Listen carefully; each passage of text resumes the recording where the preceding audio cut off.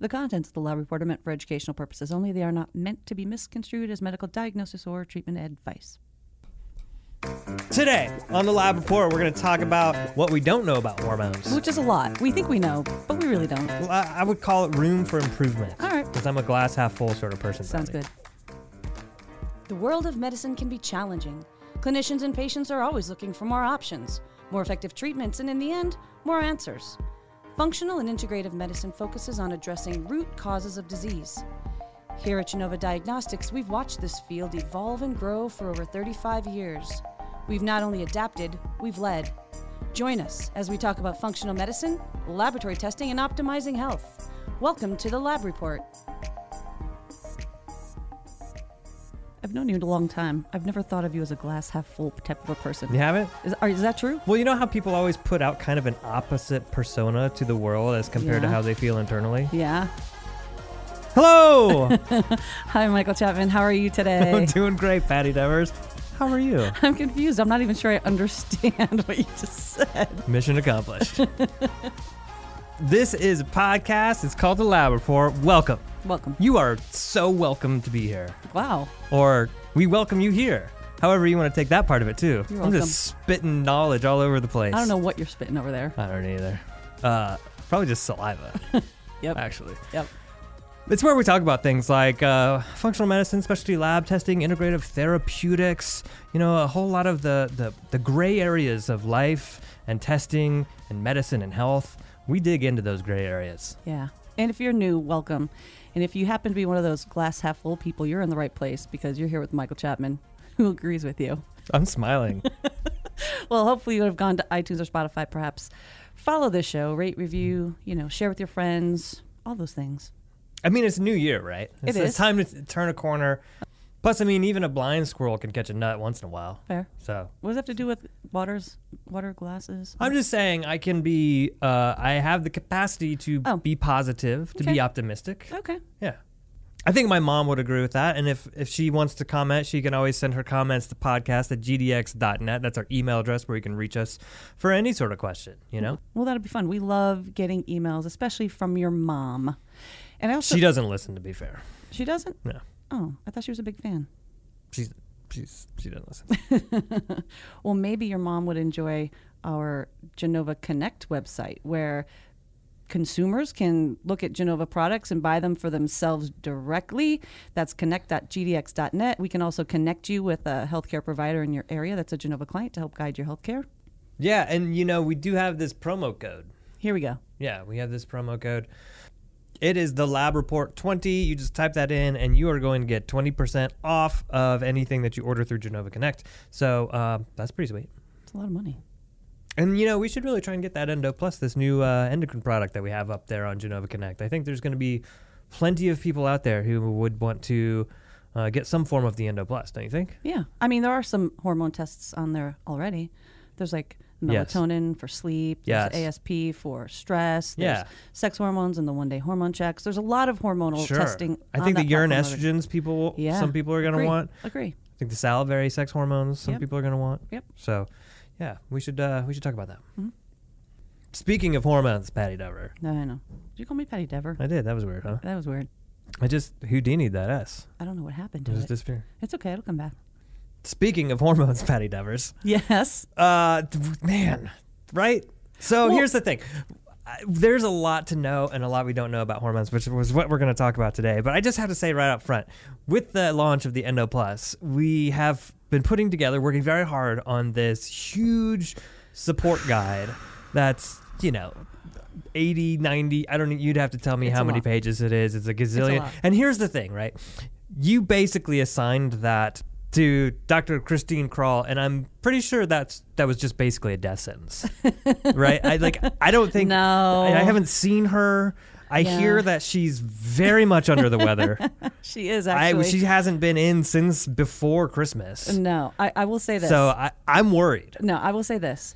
This endocrine Bible is coming out soon. It's hundreds of pages of long. It's thousands and thousands of literature articles that had to be read, and it was a team effort. She didn't do all of it. She and I split it. Poor Christine. I What just about hope me? I just hope there's blood still going to her fingers and toes. But I think the point to make there is that when you read thousands and thousands of articles about hormones, you start to realize, hormones are really complicated. And there's an echo chamber within our space where people are damn sure. We know exactly what this means. We know exactly what's free, what's bound. We know what this means. We know what that means. And then you dive into the literature and you're like, wait, that might not be true. So I think it's important to revisit all of these things, challenge everything that you think you know. And I think that's what we're going to talk about today on this episode. Some of the things we think we know, but maybe we don't. Yeah. I think right up front, it's good to understand, and it's just be a little humble, right? Just come at this with a fresh lens and be like, challenging. Yes. This is science, right? Right. Challenge what you think you know. And that's kind of the fun of being able to work at a place like Genova, is because, they embrace that. We want to be accurate. That's right. So I think there's lots of different places to start, really, because there are so many question marks about some hormones, how they circulate, how to test for them, what that means, what the clinical relevance is. So I don't know, do you have a place that you're burning to start from a hormone perspective and some of the, assumptions that we make? I think a nice, easy place to start is with saliva, because here at Genova, we do a lot of testing of hormones. And we use varying matrices, like we test hormones in saliva, we test them in blood, and we also test them in urine. So if we start just with saliva, we know that saliva is an ultrafiltrate of your blood. And then when hormones come into your saliva, it would reflect biologically active or free, unbound fractions of hormones. Now, of course, the salivary hormone concentrations are typically like 1 to 10% of what's circulating in your blood, but it's a good way to monitor sex hormones using saliva because it's at home, convenient. Yeah, saliva is interesting. It's always been kind of like, wow, why, we're like measuring stuff in saliva. That seems like, when you think about it from a fresh ears perspective, you're kind of like, that doesn't make any sense. Why would you do that? It's like Warren used to joke, you'd be like, oh, well, we do a booger collection, It just kind of seems odd, but yet, yes, we can get, actually, one of the nice things about saliva that you say is the hormones that circulate in your system, in your blood, right? Most of them are bound up by these binding proteins. So not so the case with saliva. They sort of park the binding proteins aside and then go into the saliva in their free active form. Which is probably in part why you see such a smaller concentration, raw concentration of these hormones in saliva as compared to in the serum. That makes a lot of sense. My question, too, is, okay, so we've got bioactive hormones in the saliva. Why? What are they doing in your mouth? Right? What's the body's purpose for putting active, bioactive hormones in your saliva? Well, for all the reasons we just talked about. So the salivary gland has a vascular component. Saliva is an ultrafiltrate of the blood. What does that mean? Meaning that it has a vascular component. So if hormones are lipophilic, they can cross and permeate various membranes, including the membranes into the salivary gland. The question then becomes, how does the salivary gland work? Does it actually contract? How does it make saliva? What's the inner workings of the salivary gland that would make it not the concept of just spilling into the saliva? How does it contract? This is perfect. Yeah. This is perfect because it really does, in my opinion, expose exactly how we should be thinking about these sort of things and how we're not currently thinking about these things. Because there's a major assumption in what explanation that you just laid out as far as it's vascular, and so you'd have things crossing back and forth. But from everything that I've studied about physiology, I would have to assume that the rates at which these things traverse across vascular tissues is very, very dynamic, and it's very likely very different tissue to tissue. Sure. Right? There's no homogeneous sort of ways in which these things are just randomly transporting across each other, because that's not very functional. That wastes a lot of energy. These things tend to be very tightly regulated and have specific reasons for doing so. And so my question is maybe more of a conceptual question, like why are we thinking that just because hormones are coming into the saliva, that means that that's how it's coming into all tissues? I mean, if I were to think about it a little bit of a step further, I would ask the question, maybe there's some roles that these bioactive hormones play within the mouth itself. And then the rest of it is probably detoxification. It's probably removal of excess, sort of the same way in which you would think about it from the skin. Emunctory. Yes. Okay, so is the concept that perhaps, you mentioned it, you can have different levels and different ways of crossing membranes in different tissues. Is it different person to person as it relates to the salivary gland? Perfect. And so, and the whole reason why I'm thinking this way is I have this article in front of me by Kanoshi et al. It's called Salivary Concentration of Progesterone and Cortisol Significantly Differ Across Individuals After Correcting for Blood Hormone Values. What they found was that there was a tremendous amount of between individual variation. And they actually they stratified them into 4 different groups between low salivary secretors all the way up to high salivary secretors. And they found that even when they controlled for things like ethnicity and BMI and all these different things, that people actually had a lot of variance in how much hormone they put into their saliva. Now, that one interesting thing about this is that variance actually tend to be steady across time for that one person. So you can be a super secretor, but you're always going to be a super secretor. Right. Yeah. Which has a couple important takeaways. One is that if somebody seems to be a good candidate, maybe they're not a super secretor, but they're a good candidate for saliva, you feel pretty confident that you can use salivary testing on them more long term.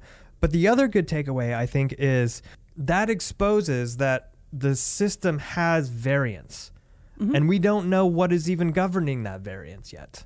And so when we have these sort of assumptions of like the saliva means this because it's an ultrafiltrate, and so therefore it's just a reflection of tissue, or say whatever constant that you want about it, these things are not constant. And in biology, typically things are never constant. Like you can't ever apply a single rule to one thing. It just doesn't work that way. So we have to think a little bit less reductionistic and a little broader. All right, so if we bring this back to clinically, what does that mean for someone?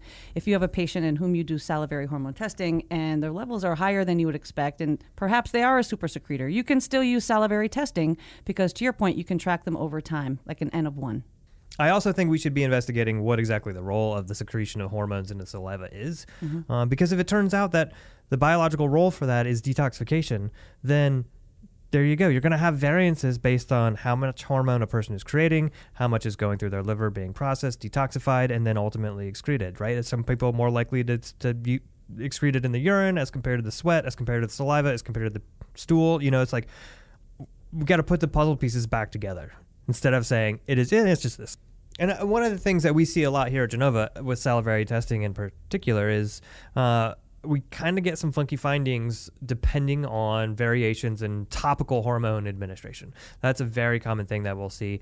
And we try to enact a lot of ways to prevent that from happening to make sure the collection is done correctly. But, you know, there's so many different variables when it comes to topical hormones. There are a lot of variables with topical hormones, especially as it relates to salivary testing, which you said is kind of the sticking point here. It can depend on where a person puts that hormone. Like if you're applying it somewhere on your shoulder, you're going to have a different salivary result than on your leg. So that's one thing to think about. The other thing to think about is a lot of times people are using compounding pharmacies, right? And you can differ compounding pharmacy to compounding pharmacy, first and foremost. Sometimes you're compounding more than one hormone. I don't know about the pharmacokinetics there. But also when you compound hormones, there are various delivery systems that are needed to use topically. So there are things like there's a Vanicream, there's a VersaBase, different bases by which you deliver hormones. And one study showed transdermal carrier Vanicream versus a VersaBase cream.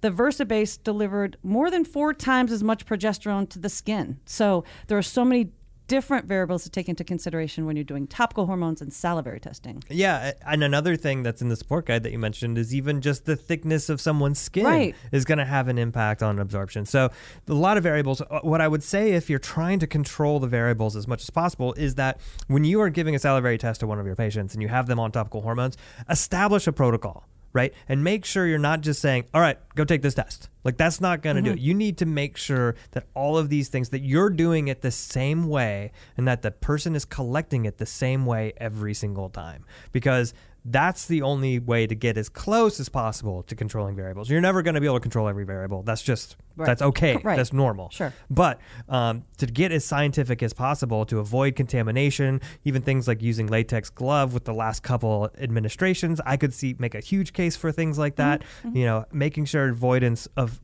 extraneous hormones, if at all possible, right? We always talk about the shopping cart. We talk about the shopping cart, like meaning people use topical hormones and then they go shopping or they go to the gym. So you're exposed to hormones all over the place. We also get wipe down those machines, people.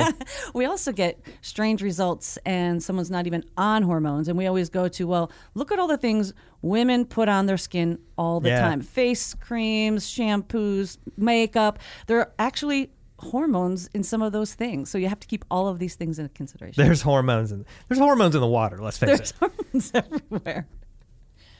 Okay, as long as we're challenging our thinking on topics, let's rethink the concepts of bound and unbound. And you said it earlier that your hormones travel around in your blood, bound to proteins to help deliver them to target sites, things like sex hormone binding globulin or albumin.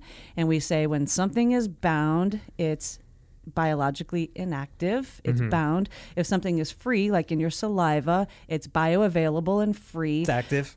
Okay, now we know that to be absolutely true. Never question it. That's fact. We all know it.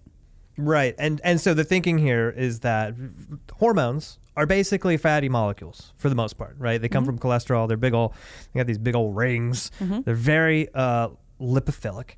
And if they're going to float around in your blood, the serum is aqueous. So like lipophilic doesn't do real well in serum.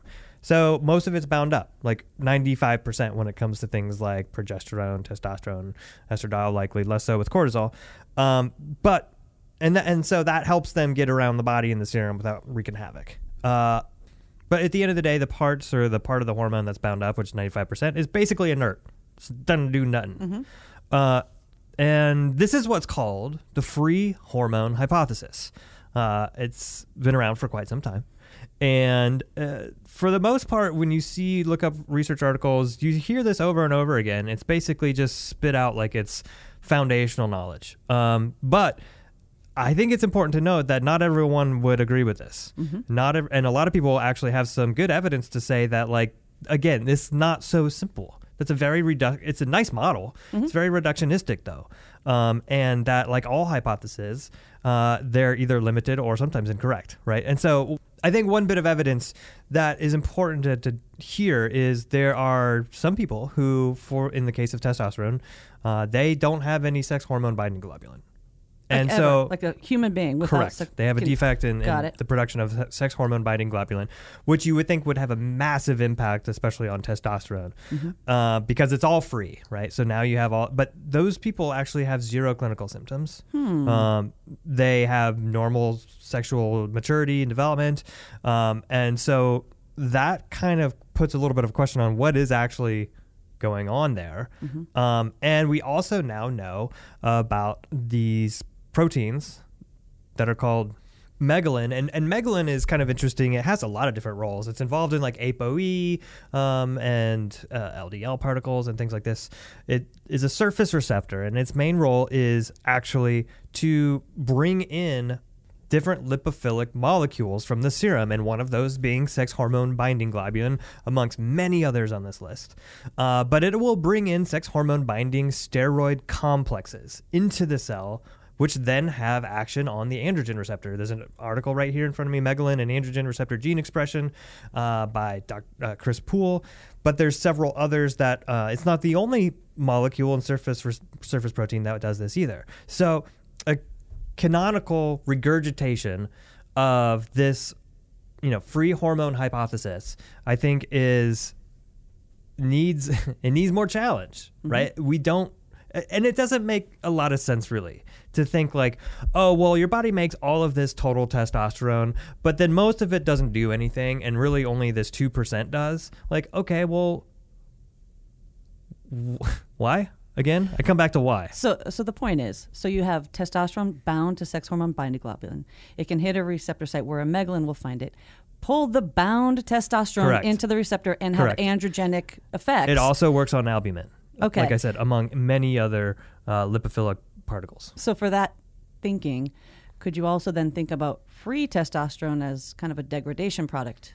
I don't know. This is the thing I'm talking about. Like we have these assumptions. Who knows? Right. And so the degree to which free testosterone might actually be, more of an effervescent form, immediate, fast acting, but has maybe even is less bioactive and has less of a biological role than total. Like that's still a hypothesis. This is not gospel. Well, then here are other questions. Where are the megalin proteins? Is it on every target receptor, or is it in certain tissues? Like, are megalins the same person to person?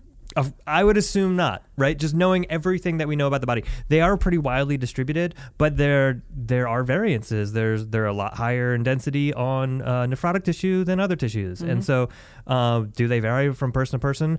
I don't know the answer to that, but I know where I'd place my bets.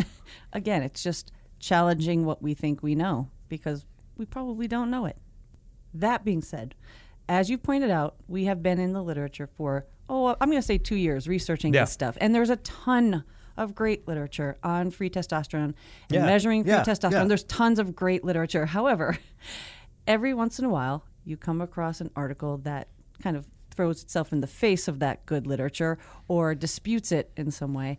And the other day, I walked into your office and you were obsessed with this one. What was it? Like a review? What was it? It's an editorial. It was a reply to an article that had come out discussing free testosterone and the best ways to measure it. And the language was so phenomenal that it was one of the most amazing editorial research editorials I've ever read. Eloquent. I actually had to look up some words because I'm like, I don't even know what these I flowery had to go words make mean. popcorn basically to finish it because I was like, this is so good. This needs popcorn. Well, maybe we should read it. I mean, certainly it's worth reading some of it. I would suggest everyone read it, but I'm not going to name it by name just because protect some anonymity. Yeah. But I do want to give it the kind of due respect and kind of aura that it deserves. So if I'm going to read a part of this, and I'll probably just read the very end, I'm going to do it the way it needs to be done. Let's do it. I'll just take the slightest amount of creative liberty. So I imagine the end of this would go something like this. Dear Sir, clinically, the appeal of free testosterone is a misplaced desire for concreteness deriving from a loss of confidence in clinical judgment on the indications for prescribing testosterone. It seeks an authoritative foundation for the endocrinologist when overt clinical facts fail to provide a therapeutic option in the face of a strident, internet-confected patient demand for testosterone. However, refashioned, the appeal to free testosterone misconstrues or denies a deficiency state arising from a dubious calculation. Well-intentioned and wishful beliefs in free testosterone will eventually have to give way to recognizing that testosterone treatment should be confined to replacement therapy for authentic pathological hypogonadism, unless and until there is sound evidence of efficacy and safety in other currently speculative indications. In the meantime, such numerical prestidigitation serves only to blind the practitioners to the hollowness of the beliefs upon which it is based and the pointlessness of the pursuit.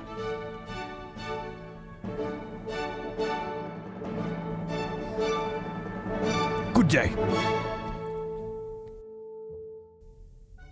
Okay, so I'm guessing he's not a fan, but the biggest question I have is, what is prestidigitization? Prestidigitation? What is that? Couldn't tell you. My dictionary has never had so much work as when I was going through that article. I mean, it was incredible. It was good. And passionate. Yeah. I love that. Flowery. Okay, so I've got two things. The first one is, I feel like we're going a little long with this, but I feel like there's a lot more to cover. I feel like we can do 4 or 5 of these, like a series of things. For sure. And so maybe we should do that. Mm-hmm. Partly because that British accent did a number on my voice. Like it took a lot out of you. I'm feeling like I just gargled a sea urchin. Great. Now I gotta go Google what does a sea urchin look like, and I have to look up that prestidigitis word. That's what I'm here for. Homework. Next time on the Lab Report, What We Don't Know About Hormones, Part 2. We're just going to keep flying in the face of everything we think we know. For sure. It's really crazy. We should probably check on Christine. Yeah, good point. Make sure she's okay. Mm-hmm. You've been listening to the Lab Report. If you like what you hear, please subscribe to our podcast, rate us, and leave us a review. To learn more about Genova Diagnostics, visit our website at gdx.net. There you'll find information on specific testing, educational resources, and how to connect with our show. Call us at 1-800-522-4762 or email us at podcast@gdx.net. Digitation. Prestidigitation. Prestidigitation. Magic tricks performed as entertainment. Wow, it's even better. Prestidigitation. Oh, I'm going to start using that. You should absolutely start using that. The question I have, it's such a good word. It's so insulting in a sort of subtle way. And I don't know that you will ever be able to do it without actually hearing that voice and the music, behind it. For sure.